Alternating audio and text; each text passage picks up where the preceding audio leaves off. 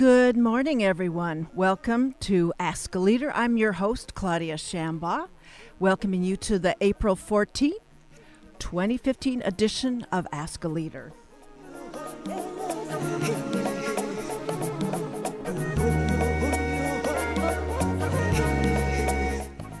As we continue to observe, plan, and strategize in April around Earthquake Preparedness Month, we'll hear from UCI's Emergency Management Services, Ann Whitney. And keeping it local as well as interesting, we'll also have the pleasure of hearing from Peter Ditto about a recently published article in the Science magazine called Conservatives Report but Liberals Display Greater Happiness. Don't go away. We'll be right back after a short station break.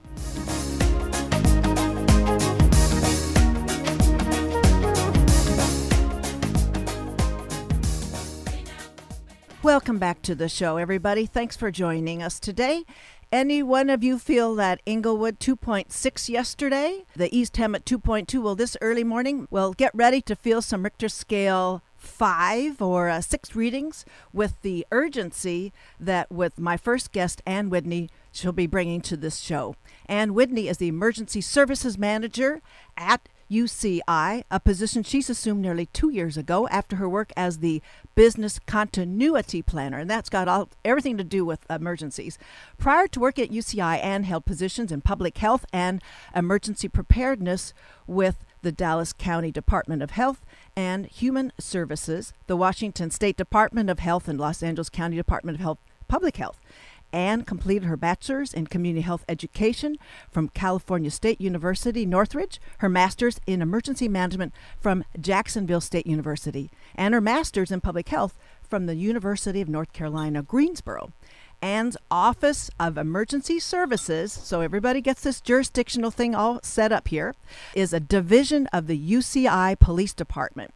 The Office of Emergency Services is tasked with the overall emergency operations, planning, and continuity of operations and planning for the campus. The office is also responsible for emergency management, training, planning, and coordination, and implementation of all FEMA, California Emergency Management Agency, and Orange County operational related activities. So we all know what the charts are generally looking like.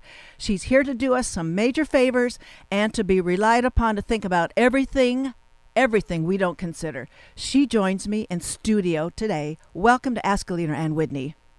Thank you. Thank you for having me. We are glad you are here because awareness doesn't happen just in April. It's a year-long thing. The shakedown, of course, happens in October, but this was designated, it's nationally. Everybody's talking about it and trying to deepen awareness in April. Yes, April is designated as Earthquake Preparedness Month, and so we are trying to continue the message of preparedness and readiness here on campus and for everyone to be prepared at home as well. So what score, I mean, really, we're going to be rigorous today. What score would you give the operational management coordination scene for UCI? Because you've been a lot of different agencies at this point, Ann. I think that we do a number of things very well here on campus. We're very proactive with our emergency operations plans. We have a exceedingly lengthy list of special teams that we train and plan for on campus. We have a damage assessment team. We have a care and shelter team if we need to establish a shelter on campus. And we have a number of department operations centers that are trained and can activate to support our campus emergency operations center. Okay, so are those centers where civilians can go and pick up literature, look at your test, your example hazard preparation? So those centers supplies? Are only activated in an emergency and during a training. So the best place to actually get additional information is to contact the police department or come and see me on campus. We have a number of resources that are specific to both the university as well as personal preparedness. Are you getting traffic in your office? People saying, a little bit. Where are you? You're at the PD? Mm-hmm. Okay, right there at Pereira and the California. Peltison and Pereira. Pereira, yes, exactly. So I guess let's open with the really kind of dire news that sort of shook me down when Lisa Grant Ludwig was hosting a sort of an update with Dana Rohrabacher, is an invited guest, Congressman Dana Rohrabacher. It was just before summer began last year. Earthquake superstar analyst Dr. Lucy Jones of the U.S. Geological Services reminded everyone in the last of the major earthquakes that we had here in Southern California was in the early 1990s, where this was before the internet had become such the deal of where everything's transacted. This is important now when we consider that the supply chain for everything we consume is organized over the internet. So she talks about food and water supplies that could just run out in a day. She's not talking anymore about the 3-day supply kit. She's talking into the month. So let's talk about how we can't, any of us, be overly stocked for this. That could happen at any day, at any time. That is very true. The old recommendations from FEMA and other government agencies used to be to have a 3-day supply of water and food and toiletries, other sanitary supplies. And now, as an emergency manager and reading up on a lot of the literature out there, a lot of the guidance really has changed to be at least 14 days, and if not, 6 weeks, 2 months, depending on where you're at and what type of community you live in. If you live in a very rural area versus a very urban area, that changes some of the recommendations. But for us in California, knowing that we are sort of on that brink of potentially experiencing that catastrophic earthquake, we do need to be ready, and we need to have at least a gallon of water per person per day, and that also should include your pets and other non-perishable foods to sustain you for at least 2 weeks, if not longer. Okay, that is it's not new, it's just maybe a more recently advised kind of situation. Well, I guess let's just look at the residential before we go to maybe some institutional settings here, is because I want for all listeners to follow in here. So let's take a tour of the home, the car, the workplace in terms of what it looks like everybody should have available, and you talk generally about that.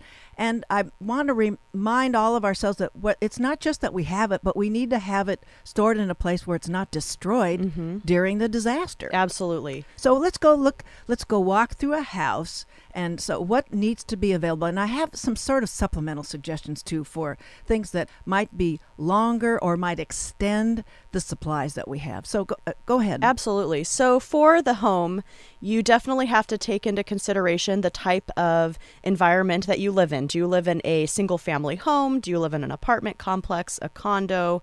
I recommend, if you live in a single family home, to actually maintain your supplies either in your garage or outside in a shed or somewhere where it can still be waterproof and safe from the elements. But the garage, that's where my stuff is. But I don't have any guarantee where I put it. It's that it's not going to just get smashed. So where is your in your garage? Where do you have your supplies? I have it right as you go in the garage door. It's on the right hand side. All my supplies are in a 5-gallon Rubbermaid tin or tub. Some people like to have rolling trash cans, depending on the size of your family, the more supplies you're going to have. So a rolling bin makes it a little bit more accessible and easy to maneuver. So for me, because I live in a townhouse, the right towards the edge of the garage is the best place. Okay, mine's against the wall, the outer wall of the garage, near the garage door. Yeah. Okay, all right, good. Well, and I can't help but resist this. We know about the water set aside, and I was thinking that I use this as a sort of benign housekeeping supply, but I thought that vinegar could be a way to, it doesn't need to be replaced like water does, and it could be used to extend the water in terms of a sort of a sanitary kind of solution. Is that something, do we have substitutes like that you suggest? So I haven't heard that about vinegar, but I've heard that about bleach. Okay. So you can use 1 part bleach, 9 parts water to actually use as a cleaning aid to sanitize, and then you can use 16 drops of bleach in a gallon of water to actually make it so you can drink it. So you can use use bleach to kind of purify water. Okay. I was thinking for purifying, I was just thinking of instead of using precious water for just rinsing off something, just use that vinegar. Oh, absolutely. And as you a don't have cleaning to aid. rotate that stock ever. It's a constant thing. So that's just one thing that occurred to me. So that's the home. And while we're still in the home, not a supply, but a sort of disaster sort of survival. Let's just debunk that myth, or if it is one, about where to position yourself in the home when the shakes happen. Absolutely. So as soon as you feel the ground start shaking, the best thing to do is to get underneath a table, a desk, some sort of sturdy object, and drop, cover, and hold on. If you're unable to do that, you still want to drop and cover and protect your head and neck. So the old myth used to be to stand in a doorway, and that is not the recommendation anymore. The stair or the doorway isn't necessarily the safest place in the house, and the door could actually close and jam your hand or your fingers depending on how you're holding on. So that's not the recommendation. It's always to drop, cover, and hold on. And the what was it? The triangle of survival? Is The that triangle a myth too? of life. That is a myth. That really was a theory that came about many years ago and still seems to be out there. But again, the risk of building collapses here in California is fairly low. We have very high building standards, and so again, the best thing for you to do is find a desk, table, some sort of object that you can get under, and to protect your head and neck and hold on till the shaking stops. Okay, that was a different topic, but it was because we're still in the home. I wanted to make the most of that. Any other kind of item in the home that you're noticing people just keep forgetting that include in their supplies? Absolutely. So the most important thing is to consider the makeup of your family and your roommate. So do you have elderly parents that live at home with you that have particular medication needs or medical supplies that they need, like oxygen? Do you have pets that might need food and extra water and treats? I know my dogs would get pretty angry if I didn't have a stockpile of treats for them in my emergency kit. And anyone with a disability access or functional need, if you have an infant or toddler, what are the special considerations for the various members of your family, roommates, etc.? So that's probably the most important thing that's overlooked, is what are the specifics that you need for your household. Wow, with the infant, and if you're lactating, you're going to go diapers, through keeping clean. It's just, I think it goes beyond where our imagination takes us. How much is necessary for preparing. So that's the house. There may be some other things. We can go back to that. Then the car, and there were some other suggestions I've seen that savvy individuals have imparted to me. What do you want to see in everybody's car? So I have a collapsible crate that I have in the back of my car, and it's filled with a first aid kit, paper towels, baby wipes, trash bags, an extra pair of sneakers, their sturdy shoes, a poncho, some extra water. I do have, because I have 2 dogs, I have leashes and collars, some extra dog food for them, so that if for some reason I needed to quickly leave my house or leave wherever I'm at, I have a good start at being able to just get on the road, evacuate, get where I need to go, throw my dogs in the car, and we would have enough supplies to take care of us for a while. And what I learned from the Red Cross people is what's your tank. I know when I last met you, you were very convincing that you maintain that standard. What do listeners need to remember? I think mine is at about 1/3, but I think of you actually every time I look at mine. Yes, so I do. I get gas every Saturday, whether I need it or not, and I try to not let my gas tank ever get below half a tank.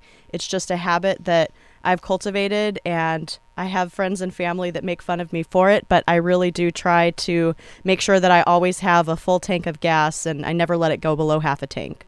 Well, they're not going to laugh when you're the one that's best. They're going to dive for your resources. And we're talking about both the house and the car. There's also that bit about being self-sufficient with cash. Absolutely. What is the suggested kind of cash to have? Yeah, so mixed denominations and coins, I keep anywhere from $20 to $40 typically in my car. I have fives and ones and a lot of quarters. The idea is if we're in an extended power outage after a major earthquake, some sort of scenario where ATMs don't work, you can't access your bank, you're stuck with whatever cash you have on hand to get necessary services, get yourself out of town, and it's just a good idea to have, I would say, probably in that $40 range, but it could be more if you have the financial means to have a couple $100 stashed away for emergency purposes. I think that's a great idea. But still in small denominations. Yes, small denominations. Unless you're interested in tipping and running out of your cash. Yeah. Well, for those of you who've just joined us, you're tuned into KUCI 88.9 FM in Irvine. It's Ask a Leader. We're streaming worldwide on the web with the seismic zones all over the world at kuci.org. And my guest is UCI Emergency Manager Ann Widney, paying us a visit during Earthquake Awareness Month. So we're talking about what we need in the house and in the car. Do you have supplies at your office? I do. So everybody at their workplace, that's station number 3. So what do you keep there? So I have a paint bucket, actually, that I have filled with water, a flashlight, a glow stick, a whistle. I do also keep a sturdy pair of shoes under my desk. I, like a lot of ladies, wear heels every day, but if we're in an emergency situation, I want to make sure I have sturdy shoes so that I can do my job or evacuate if I have to. I also actually tape underneath my desk a glow stick and a whistle. So I have that taped if for some reason the power goes out and I'm trapped or I can't find my flashlight, there isn't enough ambient light, I can crack that glow stick and use that to get to my supplies or to get safely out of the building.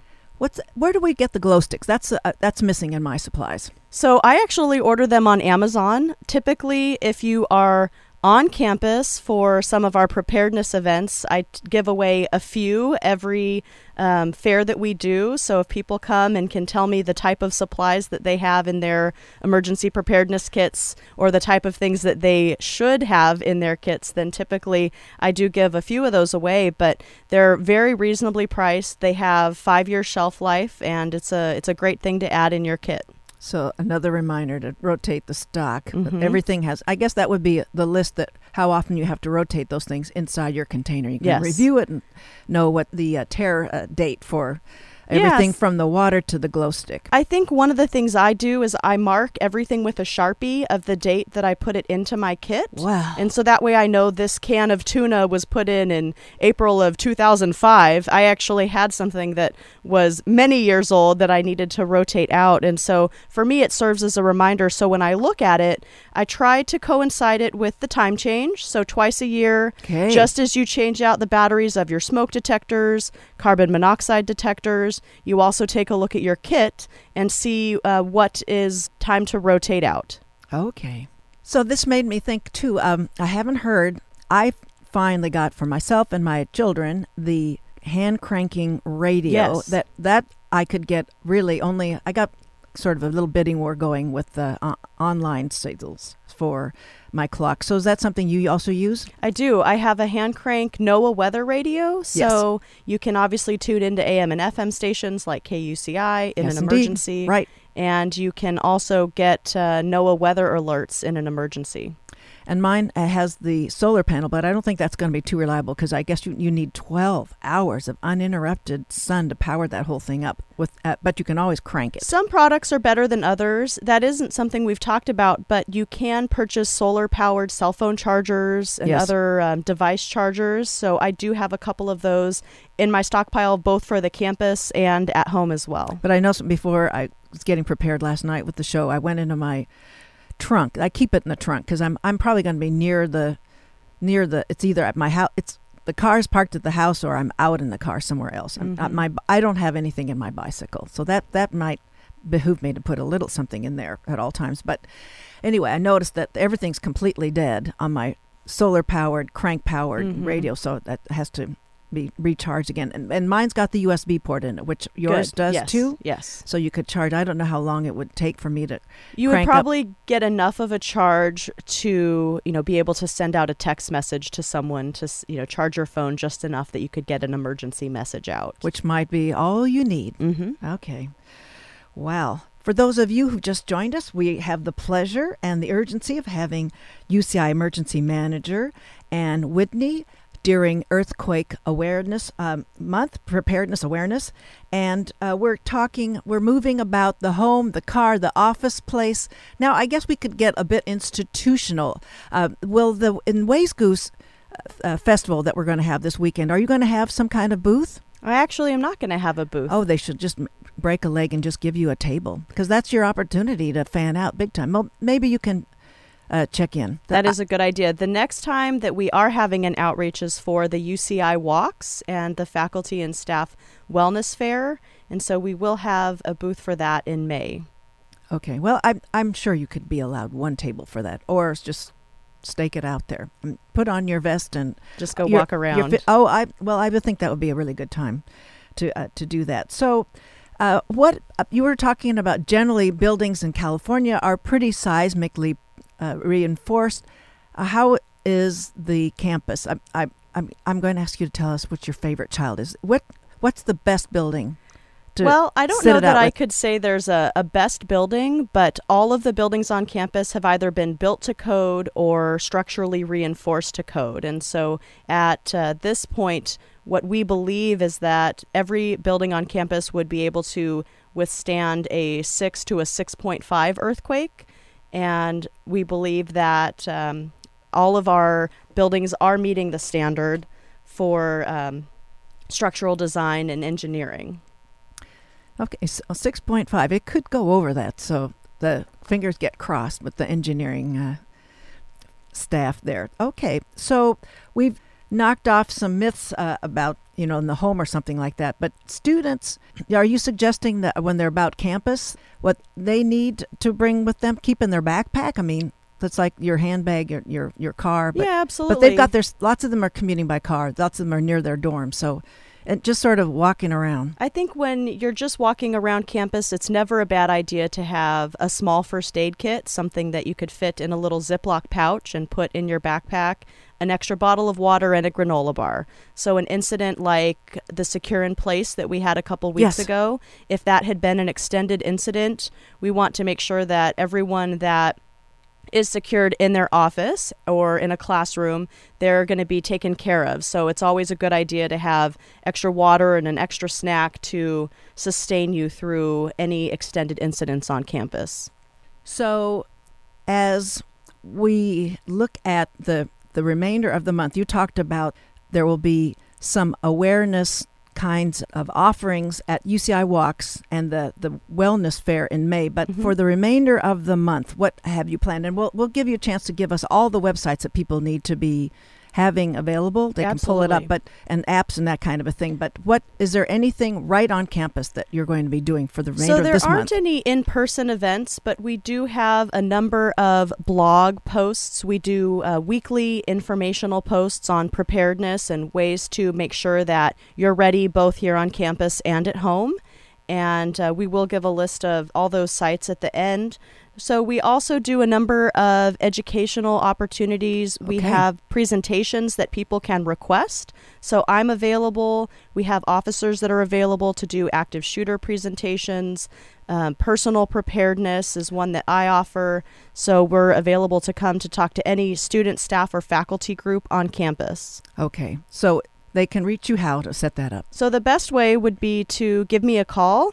My phone number is 949-824-7147, or they can send me an email at awidney@uci.edu. Okay, so anybody, no groups too small. Absolutely. A residence on campus, I imagine you've been up to University Hills a couple of times by now. I Yep. know that Barbara Tabarek and others are always watching out for nearby residents to have these preparedness. And I think there's people designated. And you're also getting sort of team leaders for every department around the school. So are you getting what kind of percentage response rate for people? Yeah, so we have, we actually divide the campus into zones, into what we call the campus zone crew. So we have 13 zones. Every zone has a zone captain. And beneath that, every building has a building coordinator, and every floor of every building has floor wardens. So these are our preparedness teams, if you will, that are responsible to help evacuate a building or help secure or shelter in place during an emergency on campus. So the initial reaction is, oh, not another burden on my job description. But what you're here to tell us is that we'll be so glad when the big one shakes, that everything is in place, and the continuity that is part of the job description for you, Yes. that continuity is intact. I mean, when you think about it, we are a small city. We have upwards of 40 to 50,000 people on campus on any given day.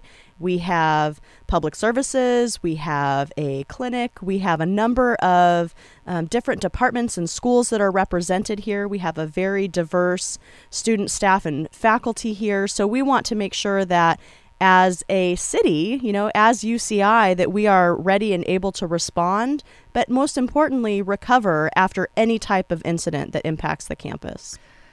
Oh, that's great. Glad to hear that. And so we have a number of websites to direct people to, and apps. I mean, everybody, I'm sure Zod alerts are probably a very automatic kind of setup for incoming students and new employees, so that probably is not a problem. So just in case, the website to sign up for Zod Alert is oit.uci.edu/Zod Alert. And Zod Alerts are the first means that we have to get in touch with the campus community. So anytime you receive that text message, we will be providing to you a protective action based on the information that we know at that time. So it's very important to pay attention to those Zod Alerts. And it was active and well in you called an active shooter. That means somebody who has a gun and they're moving about. Well, that was 2 weeks ago. It was a secure in place. We noticed someone with a gun, so they weren't actively shooting. Of course, that is an important distinction. So that's one. Is there some kind of an emergency application for people to put on? So we do. We have, for iPhone users, we have the Zot Finder app, which is an interactive map to actually help you find your way around campus from building to building. But then it also contains all of the emergency procedures for the campus. So if you need to locate an assembly area, how to handle a bomb threat, a fire, an earthquake, all of that information is contained in that Zot Finder app. And for other non-iPhones? So for non-iPhone users, we're working on an Android version of that same app. I don't have a release date, but we are hoping to get that out within the next few months. Okay. And then for all residents and affiliated people, there's your website with and I can put that up there at sites.uci.edu/emergency management, so people can look at a mock-up of evacuation plan and all the lists. And ready.gov gives everybody a complete listing of what supplies are necessary. Yes. And I guess multiply that times 14 to as much as you can afford to stockpile and have room, we recommend. Because if you don't have it, and I don't know, I'm not going to go where somebody went with how they're going to keep their stash theirs. But well, that's about time we have today for the show. I want to thank you, Ann Whitney, for coming in studio. This is Ann Whitney here today with me, Emergency Services Manager at UCI, sending us packing, and that is preparing for the big one or the other ones. Thanks for being on the show today. Thanks for having me. Well, we'll be right back after a station break. And we're going to talk with Peter Ditto, psychology social behavior professor, to talk about his recent publication with John Wojcik entitled Conservatives Report, but Liberals Display Greater Happiness. Be right back after a short station break.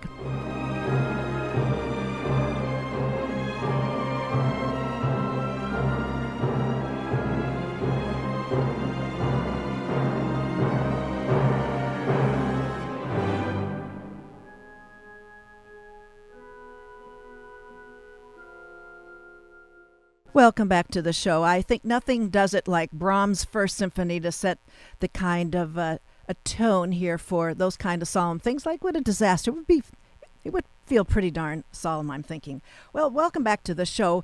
My next guest is Peter Ditto, UCI psychology and social behavior professor, with some very interesting findings that he's recently published with doctoral student Sean Wojcik, Arpine Hovsepian, Jesse Graham, and Matt Motil. I hope I've got your names all correctly pronounced, but it's Peter Ditto that will be the interview with this publication. It's the definitive work entitled Conservatives Report, but Liberals Display Greater Happiness, published this last month in Science magazine. A self-described surf bum, Peter Ditto completed his Bachelor's of Arts in Psychology at UCLA and both his Master's and his PhD in Psychology at Princeton University. And after a fellowship at University of Michigan and an extensive teaching stint at Kent State, Peter Ditto joined UCI in 1997. And as a social psychologist with expertise in the area of human judgment and decision making, his research focuses on what he calls hot cognition, how our motivations and emotions shape, even bias, our social, political, moral, medical, and legal judgments, often to our peril, he will say. Welcome to Ask a Leader, Peter Ditto. Thanks for having me, Claudia. Well, I just want to start with, I remember kind of an amusing little thing I heard when I was in Belfast some 20 years ago, listening to a BBC broadcast which opened with this line, "Americans want to be happy and the British want to be right." So happy is the sort of value that Peter Ditto et al. Have been working on extensively with this meta data analysis. So when Sean Wojcik and you began this pretty definitive study, which comprises, there's 3 different studies in all with this, so that you know you're working out all the biases and all. What was your null hypothesis? What were you trying to disprove, Peter Ditto? Well, essentially there's been a number of scientific studies and public opinion polls conducted over the last several years showing that political conservatives are more likely to report being happy than political liberals. Now, this ideological happiness gap has gotten a fair amount of attention. Some people even suggesting it supports the value of conservative political policies. That the limitation of the data are really that they're all based on self-reports of happiness, people simply saying whether or not they're happy, whether they're satisfied with their life. And of course, that's a perfectly reasonable thing to do. It's a perfectly reasonable way to measure happiness. But self-reports have limitations, things like response biases, one of the most important of those being that people's tendency to report things in a way that reflects positively on themselves. So our logic was that if conservatives' reports of happiness were really real happiness, it should show up in their behavior as well, something we could look at without their knowledge. So my student, Sean Wojcik, who really led this project, this is part of his dissertation. In fact, he's Dr. Wojcik now. Oh, good. Congratulations. He had this clever idea of looking into online behavior using a kind of big data sort of approach. So in brief, we looked at 2 different types of happiness-related behavior, whether or not people use positive emotional words, and their smiling behavior, how intensely and genuinely they smile in photographs. And we looked at various samples of liberals, conservatives, using words in the congressional record, pictures of senators and congressional representatives, and found that there was a small but consistent tendency for liberals to actually behave more happily than conservatives. So conservatives report being happier, but liberals seem to display more happiness, which suggests that that the conservative advantage in happiness is limited to self-reports, which really changes the way you think about it. That you've got one kind of data suggesting that conservatives are happier, and another kind of data suggesting that liberals might be happier. And that's really, I think our study is not so much definitive as it raises a lot of questions about how do you measure happiness, and what does it mean if you get 2 different indicators that suggest different things. Well, I guess you could say it's definitive in disproving the earlier assumption that self-reporting is effective. Well, that's a tricky question because people want to jump to the conclusion that behavior is some sort of objective indicator of happiness. But that's not, we wouldn't say that at all. In fact, it's perfectly reasonable if you want to know how happy somebody is, it's perfectly reasonable to ask them, well, how happy are you? Right? Yeah. And how happy they say they are seems like a good way to go about it. And there's lots of data that suggests that has some implications. But there's also problems, right? There's also this sense that people, and what Sean particularly has shown in other research, is that reports of happiness can be biased by people's desire to present themselves positively. Right. So people who want to self-enhance themselves, want to present themselves positively, report being happier, and so that's a problem with it. Well, I liked in your opening, too, that you're talking about another sort of explanation for why the conservatives are self-reporting. It's a protective, defensive mechanism that serves the palliative function. I thought that was very interesting. Yeah, that's the sort of interesting underlying aspect of these data is sort of why the self-reports are problematic in a political context. And it might be true in other contexts as well, but in this one, what we've found before in other data is that political conservatives, the more politically conservative you are, the more self-enhancing people are. So the more, there's this wonderful test called the better than average test. So if you ask people how, whether they're, better than average at some ability, like driving ability, something like 80 or 90% of the people will say that they're better than average drivers, which can't really be possible. It's some sort of self-enhancing. Everybody thinks they're better than average. And conservatives show that effect more than liberals do. Okay. And so there's a sense in which they have a different sort of reporting style. They tend to be self-confident, self-enhancing. They tend to report positive things about themselves where liberals don't. And that could be what we're showing is that seems to be biasing their self-reports of happiness. So just because they say they're happier doesn't really mean they're happier. So you have 3 different studies that Sean has done with the study, with the overall findings. You break it down with first about the self-reporting, the groups, and you work then with the congressional metadata analysis of how the congressional members present. You said photographs, so these are stills. They're not motion.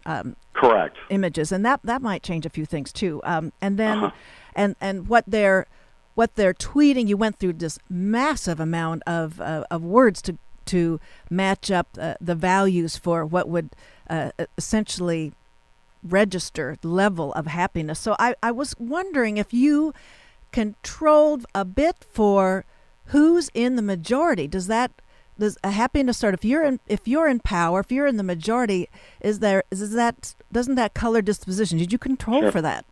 Yeah, so in a variety of different ways. So part of what we're saying is that all data has problems, has limitations. So that's the claim that we're making about self-report data, but then we want to look and make sure that our own data is based on a lot of different things. So one thing we did was looked at congressional record, looked at all the words and showed that liberals use more positive words than conservatives do, and that when we looked at each of their pictures of the entire 113th Congress, show that liberals in those pictures seem to smile. We code those pictures in a very rigorous way to show that and conservative and liberals smile more than conservatives do, and smile in a more genuine way, it's this eye-smiling way. Now, the first thing you might ask is, sure, they're happy because they're in power. And so we control for that, statistically in some ways, but we also want to show that it's not just congressional members that show this, but if you take tweets down, people who follow the liberal and the Democratic and Republican Party, and then we take their 25 most frequent tweets of those people, we grab a bunch of those people and look at their tweets, then those tweets aren't about politics necessarily, and they show the same effects.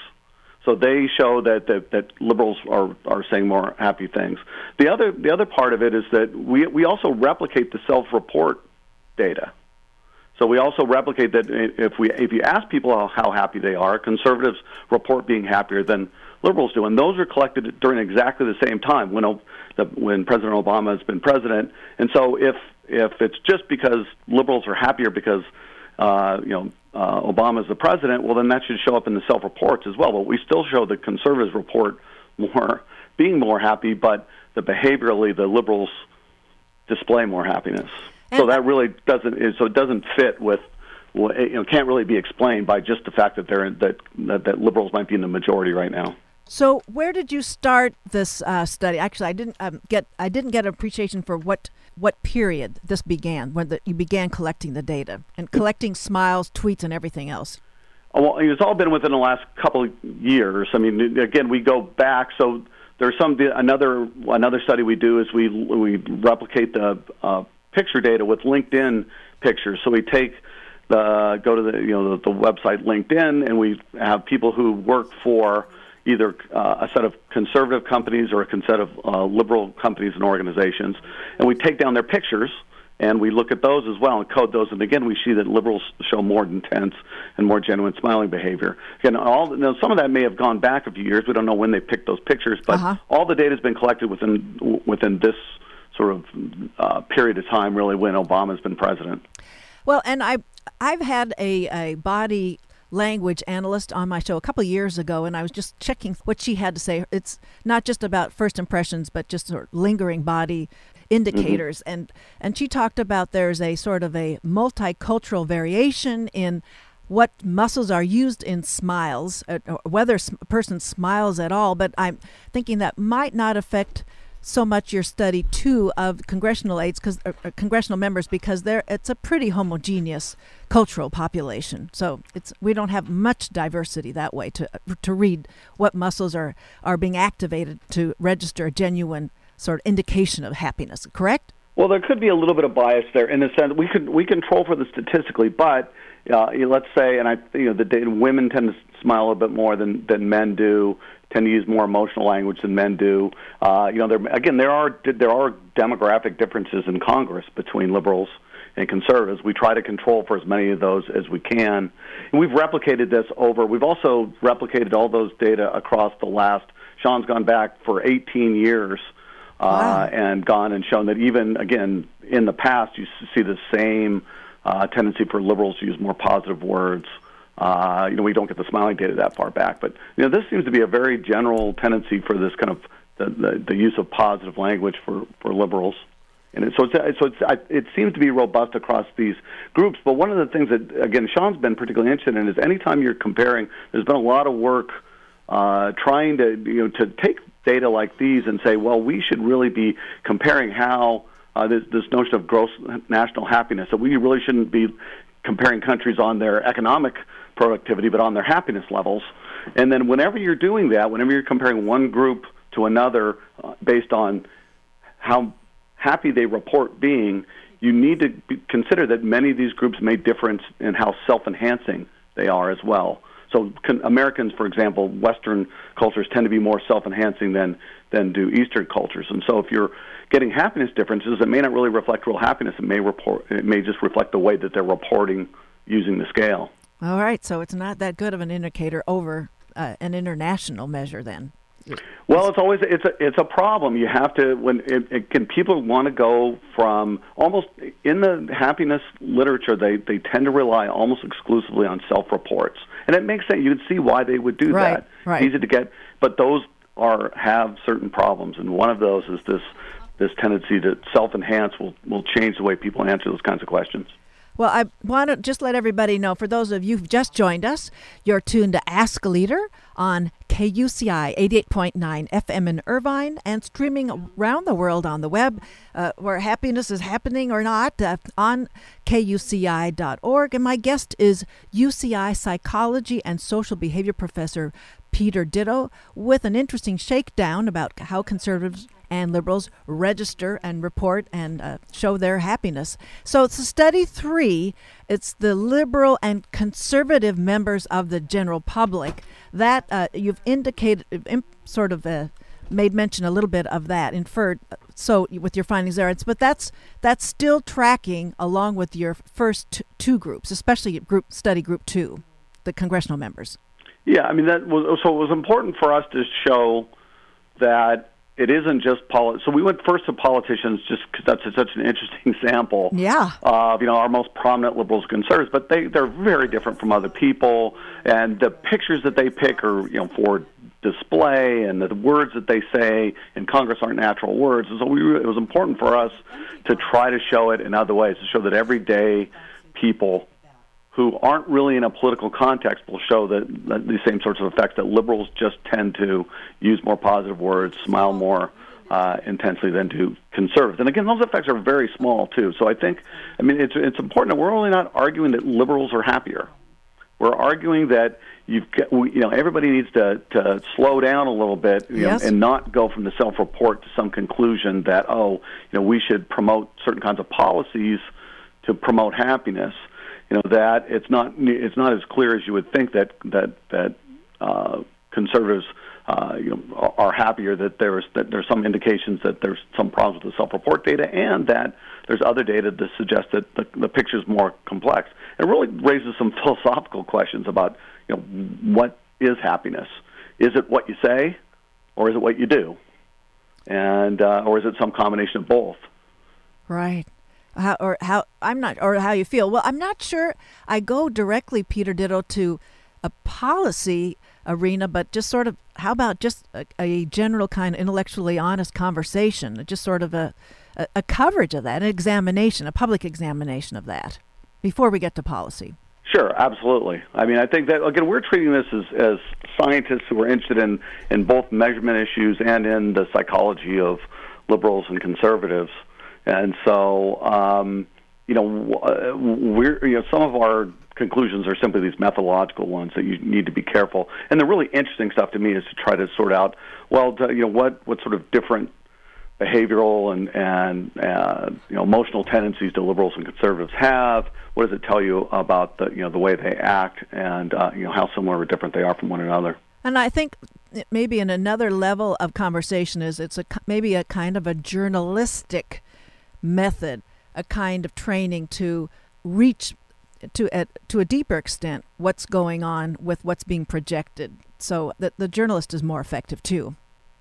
So the journalist is more effective at sort of describing at understanding sort of the authenticity of what is being meted out in the public domain, that kind of thing. That's what I was thinking of. So you agree? Yeah. Again, I think that it's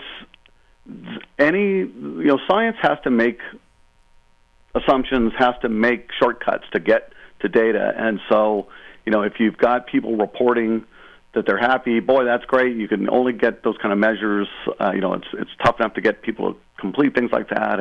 And you're going to get a much broader picture from looking at, more than one kind of measure, more than one kind of, treatment of lens into these problems. And of course the picture gets more complicated. That's the problem. One measure, you get a simple answer. Multiple things, you very often get a complicated pattern of data that is tells the story better, but is harder to kind of put into a little nutshell. I don't mean that the journalists are generating a method, just that your content informs journalists about going deeper with their coverage and assessing the authenticity of the message. So, and back to study 2 and likely study group 3, the congressional constituents as well as the general public and organizations. I noticed, I think I'm not special in this way, that the campaign rhetoric, the talking points are framed with much more discipline with the conservative members of Congress. Does that sort of locking in and stating the same thing over and over again, do you think that colors what their indicators of happiness are, or the lack of authenticity of the lack of frank happiness that's coming through? Yeah, I think that's a really good point. Again, why we wanted to have lots of different kinds of data, not just politicians, but other people, and that obviously what politicians say and even the pictures that they choose to represent them isn't necessarily how they feel or what they truly believe. And there may be even some differences. There may be some that liberals may be more comfortable, and we're exploring some of these things now. That liberals may kind of be more comfortable presenting a happy face, and conservatives want to present a more restrained, kind of stronger face. Again, in that kind of more self-confident, because smiling actually can be a sign of weakness. to a certain extent, right? It's both a sign of friendliness, but it's also a sign of, well, I'm being vulnerable a little bit. And so you may find some differences, and it's kind of interesting to pursue those. Again, that's why we wanted to look not just at smiling, but word use, not just at politicians, but at real, regular people in a kind of a semi-non-political context, to try to generalize this to the general personality tendencies of liberals and conservatives. And Peter Ditto, I'm thinking of particularly the climate change topic that the conservative, I say Republican too, because it's sort of interchangeable, that climate change, we all know there's an orthodoxy in the conservative thinking that of denying the human activities influencing climate change. So there's this very disciplined talking point about that, and we know that behind that orthodoxy there really is a variance of opinion. There's a disciplined response though to climate change, and I think their liberal counterparts understand that climate change is a force that is occurring and with very adverse impacts. And so I'm just wondering if their range of the liberal coverage of climate change, if that's a topic that shows the difference in sort of how much is being activated in their physique to sort of affirm what they're actually saying. Mm-hmm. I mean, this is one of at a broader level, one of the things that my lab's really interested in is these differences or similarities between liberals and conservatives. Is there some sense that conservatives maybe are more because they're more self-confident, they're less likely to admit mistakes, or more likely to embrace data that seem to support their views, like about climate change or not. Interestingly, we've just done a big study where we did what's called a meta-analysis, where we looked across all sorts of studies, as many studies we could find that look at political bias, whether people sort of accept information that confirms their beliefs more than information that doesn't. And we compared liberals and conservatives. The idea, well, gee, are liberals and conservatives equally biased, or is one group more biased than the other? And what we found across these, and was 38 different studies we could find, was that the level of bias was exactly the same in liberals and conservatives. That conservatives are liberals are just as biased in the liberal direction as conservatives are in the conservative direction. We all like our echo chambers. Yeah, we all like our echo chambers. Now, people differ on how they evaluate that. Well, a liberal might think that their own bias is sort of a positive, benign bias, and conservatives, that's this kind of evil or more detrimental bias. And those are completely valid questions about who's right. Who's more, but you can actually be biased in the direction of being right? So even though I firmly believe that the data on climate change, it's possible for me to be still, kind of take data that's, not very good data and say, oh yeah, that really supports my view. And so even though I'm ultimately right, I'm still sort of eager to accept information about what I believe and biased in the favor of being right, if that makes sense. It does. They talk about, I've heard the liberal persuasion has sometimes overplayed the hand on climate change policy. And I think that's sort of what is mentioned that way.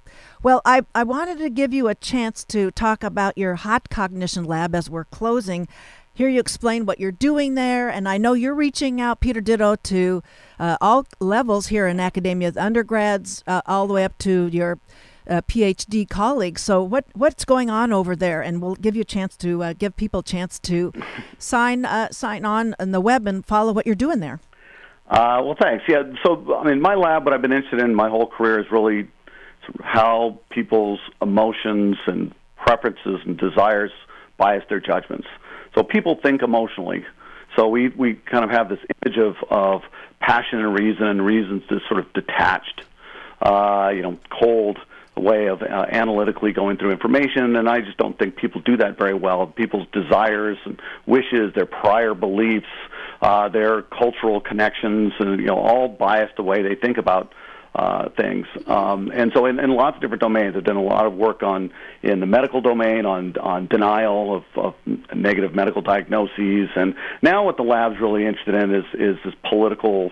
So the best example of kind of emotional thinking. Look at our politics. Look at the way liberals and conservatives argue, how they never agree on what they see, how they all seem to be biased in their own direction. That's it's this really hot process of people defending their views, And so we've been very interested in that, particularly in their moral judgments and how people tend to sort of believe that the things that they think are morally right, they also think are the most practically effective things that they can do for the country. And people simply, you have to understand that people think in these emotional ways to really understand how, to look across the aisle, for example, and try to understand conservatives.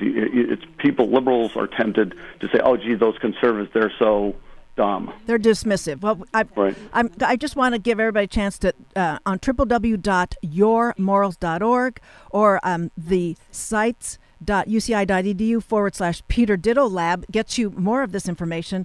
My guest for this last part of the show has been Peter Ditto, UCI psychology and social behavior professor, who's recently published an article with Sean Wojcik called Conservative his report, but liberals display greater happiness. It can be read, as I said, in the March edition of Science Magazine. Peter Ditto, thank you for coming on the show today. Thank you, Claudia. Thanks a lot. All right. As I bring this show to close, on Ask a Leader, on tap for next week is the ever-enterprising drama chair, Jane Page, in the company of 3 MFA directors, and they'll return to pick up where she's left off last week with the UCI Drama Presents the Shakespeare Shorts Festival. Then we'll hear from local citizens climate change activist Bruce Tierney, who's had some interesting inroads talking with Congresswoman Mimi Walters. Talk with you next week. Thank you, everyone, for listening.